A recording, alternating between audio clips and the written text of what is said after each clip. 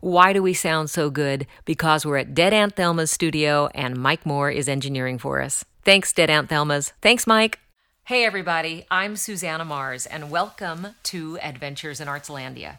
I am sitting with Therese Mirza, an eclectic, beautiful artist who has created the cover for Artslandia's upcoming annual magazine. Thank you so much for coming today to talk. Susanna, thank you for having me. It's such a pleasure to be here. Yeah, the feeling's mutual. It's really fun to meet a visual artist in person. You know, lovely. Especially in audio. Yeah, this is an audio meeting. The medium is just putting a face with art, with visual art, is fun and interesting. Great. I'm glad to be here. Yeah. So tell me, what inspired you for the annual cover? You know, this cover is something that Misty found. Mm-hmm. So I work a lot in color. Mm-hmm. It's mostly what I'm known for. And then I often, when I'm working in color for a while, I'll need to take a pause and work in what I call limited palette work. So I'll kind of quiet the color and just focus on shape. And even though there's limited palette, there's a lot that goes on within that palette. So I enjoy the challenge of the restriction and the sort of the more stark, the stark experience. And that's what Misty found. She found there was a series that I had done, I'm not sure, last year sometime around the winter time. And she found those and got excited about them.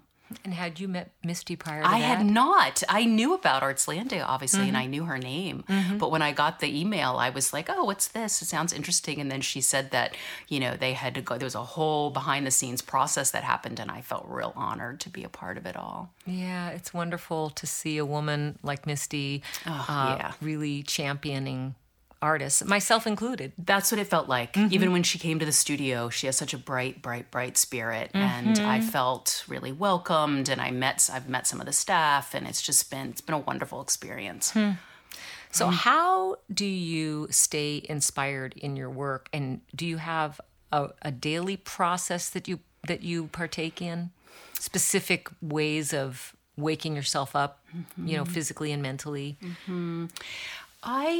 So at this point, the painting practice is so integrated in my life. I'm lucky to be able to make my living as an artist, and, you know, that's come over time. I've always had different sorts of jobs that supported the work.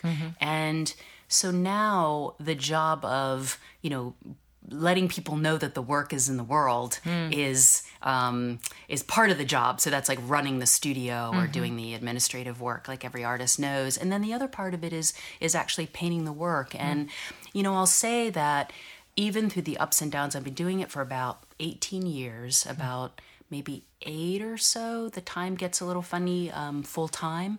And, you know, there's a way that I keep coming back to the pure, and I don't use this word lightly, joy of get the paint on the surfaces. The actual paint is something that in the quietest moments, when there's cash flow, when there's no cash flow, when there's lots of promotion, and I feel, you know, sparkly and in the world, and other ways where I'm like, hello, does anyone know? Is anyone out there? As a lot of us know, a lot of artists know, right? We go through the ebbs and flows, and you have to learn to build capacity for that. I mean, that's a muscle, just like anything else, right?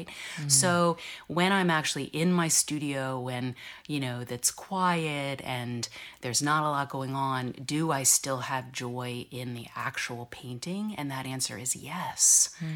On a daily basis. There's a daily, you know, gratitude. There's a daily thankfulness that this is what I get to do. And then my job as an artist who's also committed to interacting with people and getting the work to people and giving them an opportunity to be inspired by the work is that, you know, that's a whole world to like actually do that, sometimes called promotion and marketing and all of that. So. It's so interesting because I have a friend, Tim Stapleton, who's also a scenic designer and a resident artist at Artist Rep, where I'm a resident. And lately I've been walking into various friends' homes and seeing his work, and I just was thinking about you in that way. Here you are in people's homes, and people are engaging with a part of you. Yeah. I've talked to musicians about this, you know, the way music enters the body, you know, because bones move and vibrate inside. You know, you're inside people's world. Major. Major. I don't take that lightly at all. It's a very, very intimate process. Yeah. Especially when I do commissions. A big part of my work is commission work. And when I am commissioned to do a painting for someone's bedroom, someone's living room. Wow. So, I mean, I take it very, very seriously. It sounds too serious of a word, but it's like I take it, there's a lot of reverence to it. Yeah. You know? So there's the details of like the color palette, and I have color cards that we will throw out on the table, and we look at colors, and we'll look at size, and we'll look at like, where's it going to be installed, and we look at all the kind of details of that. But then, I listen to what that painting is, like what they want it to do. So for in a bedroom, like typically we'd want it to feel calming. I'm not going to put, most people, it's a big world. Right. Lots of people. Lots of bedrooms. Lots of bedrooms. And all sorts of things that go on That's totally within. right. So I will backtrack on this and say whether someone wants a very stimulating painting or they want a very calming painting. Yes. That could be for their kitchen, their bedroom, or their living room. We don't know. People, it's a wide world. It's so interesting, that engagement process with a visual artist, and I've really never thought about it. I have quite a few paintings at my house, many of which my dad left to me, and I remember meeting the artist and thinking about, it would be fun to write her and tell her where the paintings are now after all these years. Oh, you totally should. I get notes. It's one of the favorite parts of my job. Is Really? I get notes from people. We're working on a page for my website where whenever people send in shots from I always ask people to send me a shot. Like if I have small works on paper that are available to people. And then, I work very large too. But when people send me those shots from their room, I mean, my God, it's the best. I bet. It's the best. And I get a little or I'll randomly, someone from years ago, I'll get a note from them that'll say, hey, this painting is just bringing us so much joy, or we moved it from this place to this place, or we moved it to this house, or, our daughter took it off to college or something like that. Oh, I love all that. Oh, that's Love to hear amazing. about that. I never really thought about that. So what are you working on right now? I'm currently working on a series of paintings for an upcoming show at Luke's Frame Shop. Oh, right. Now that's September 1 through the 30th, which is we're going to open on the 7th, right? We're going to open on the 7th. And Luke's is one of the best little known, getting better known places to show to show work here in Portland, I think. And I've been in partnership with Luke's for a long, long time. And whenever I have something that, like a show that I'm interested in, trying out, I will ask for a show. It has to be considered for a show there. And so most of my work is, big, colorful, abstract work, or like we said, this limited palette work with more of the black and white and grayscale. And I've been playing around the last number of years with a concept around 4-letter words. So that as its source being everything from knuckle tattoos, 4x4s knuckle tattoos, to 4-letter words being known as bad words, and really kind of using that as a source, but almost inverting that to have them be encouragements and, sort of delights. So, some of the things we're playing around with are like, make cake, or stay true, or so these will be large graphic words and some visual words. And I'm working on stretched canvas, which will also be something different. I often work on stretched canvas or on paper. So this is another medium for me to play around with. So the canvases will be very loose and attached to the wall. So it's going to be a fun show. I'm pretty excited. Cool. It's going to be fun. It's going to be real fun. What's so fascinating about words in art, at least for me when I see, is that words have an instant, you get a gut punch from a word.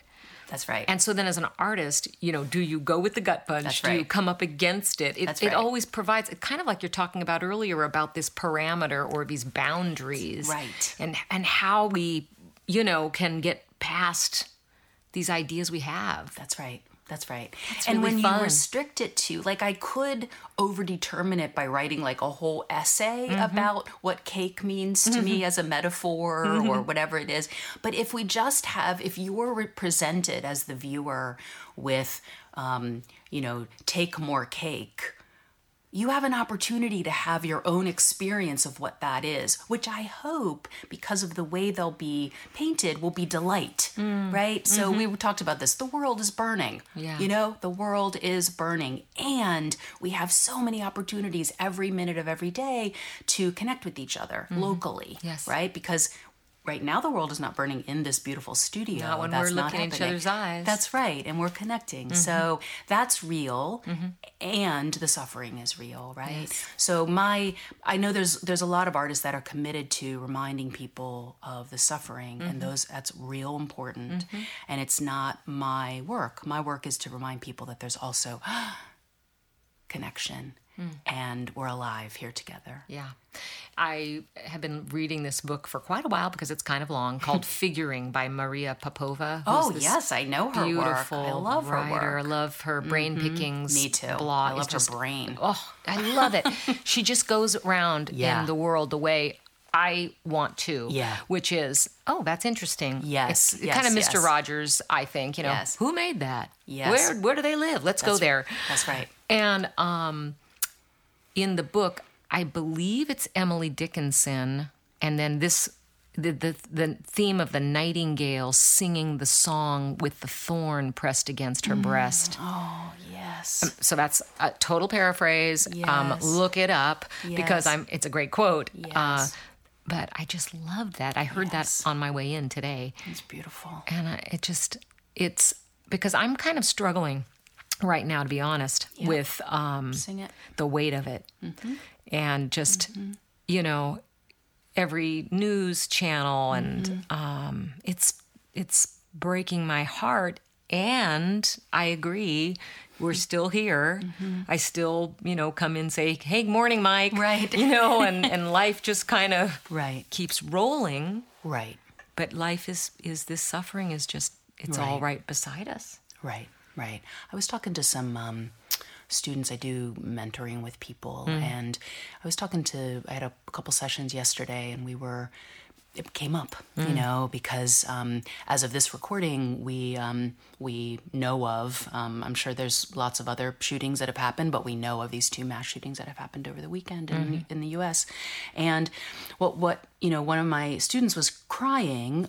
Her heart's breaking. Yes. And what I reminded her of is that there were a lot of people helping on site there. Just because we weren't there in this room, or she wasn't there. I don't live in El Paso, but I know people who were there and who were helping. But it's a chance for us to connect to our own compassion, to be like, because I said to her, if something happened out in the hallway right now, even if we have something happened out here on the street, we would be helping. Yes. We would be figuring that out. We would be with the people. We'd be holding people. We'd be calling people. Part of it is an opportunity, and it's you say about the Fred Rogers thing, because it's good for us to remember that other people are also helping, even if we don't see that. I mean, I'm going to use a blanket word, the media, which we know is a very complicated enterprise. But, part of it is to keep us stimulated in a way that, we're worried and concerned, which is good. We want to be concerned, but we also, there's stuff happening right here with us. So that's what we have an opportunity to do that. I'm fascinated by grief, and I have been since my dad died in 2011.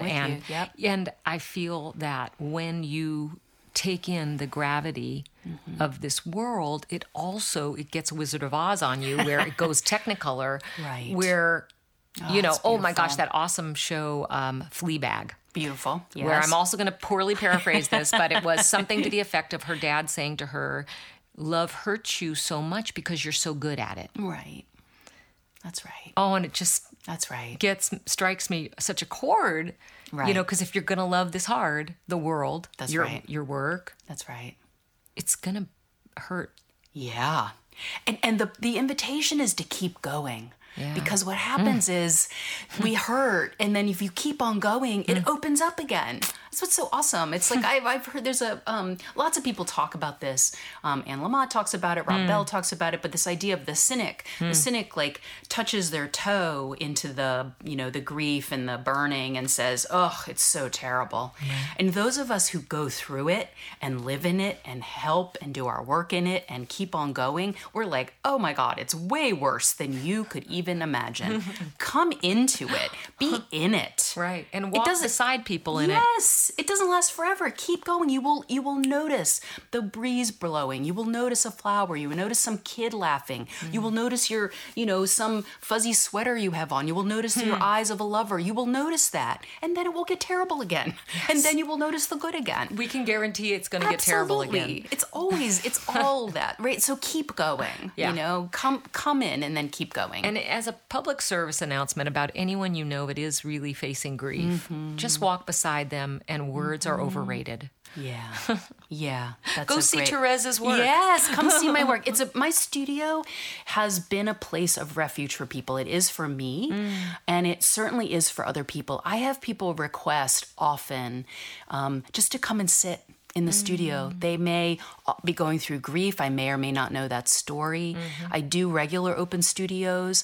I work a lot. I'm in the Ford Building. This is good to say. I'm in the Ford Building, which is just in Southeast at the corner of Division and Southeast 11th. It's a giant, big super brick neat building.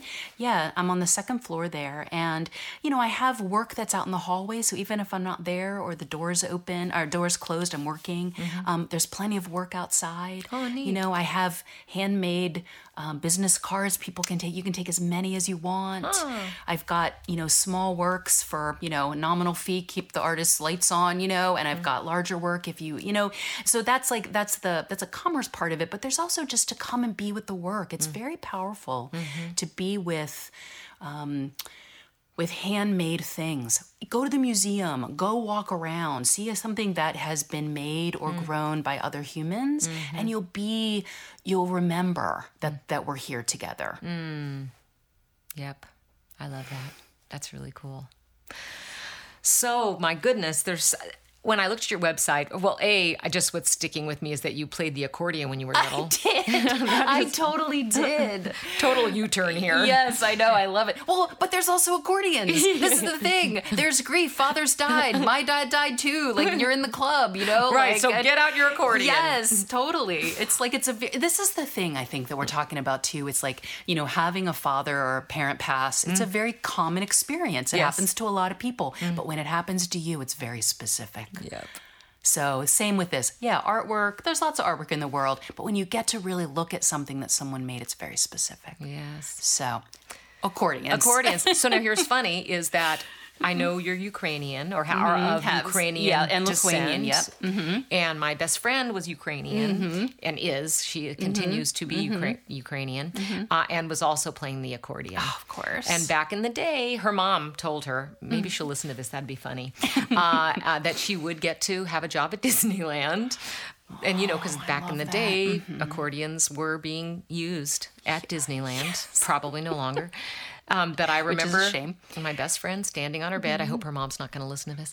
And she would hold her arms up as high as she could, and she would drop her accordion on the floor, hoping. But you can't break an accordion. You can't. No, I don't think I've ever heard of an accordion being broken. No, ever. Right. So how long did you play? Strap. It was just my dad. So my dad played accordion. My dad grew up in Pennsylvania in the coal hills there, and he eventually became a music teacher, a public music teacher, high school music teacher. But it was just my first instrument. Like, he played a bunch of instruments, and it was just the sort of thing that it's a tiny little picture. A tiny little accordion. There's a picture of me and him. I don't know if I have it on my Facebook thing. I should probably post it on the Instagram. We should probably put it up for this web. Podcast. That would be great. I'll do that. Yes, it's a beautiful photo. And my little feet. I think I must be 3 or something. My little feet are sticking out, and I'm like looking at him with this accordion, and it was like a kid size for sure. But yeah, and there was a beautiful expectation that you would just noodle around on it. It didn't seem so cool. It was pretty cool. There is a certain confidence that happens with, a parent both encouraging and expecting you to kind of figure it out. And you have a really strong music background, theater. I mean, you've done so many things. Yeah. Do you incorporate those into your visual art now? I mean, it's all a part of you, so it must be. I think so. I mean, I think that I was exposed to creative expression, for lack of a better word, like creative isness from the very beginning, and also to people who are very practical about it. I mean, I come from people who worked their whole lives, who had jobs, who were also creating. My mom was creative in the kitchen and in the home. And also she could make anything out of anything. There was these clothes in the store. She was like, oh no, I can make that. And my dad was very creative and did all kind of composing and all of that, and was also a high school music teacher. I mean, that's a very practical kind of job. I mean, I had jobs, in libraries, and I have jobs I've been working since I was 15. I mean, always. So it's a different way to incorporate creativity into your life. And so then I was going to study music, and I ended up going to a state college, and I was going to an audition for an oboe audition. I had done some theater in high school, some musical theater, of course, as one does.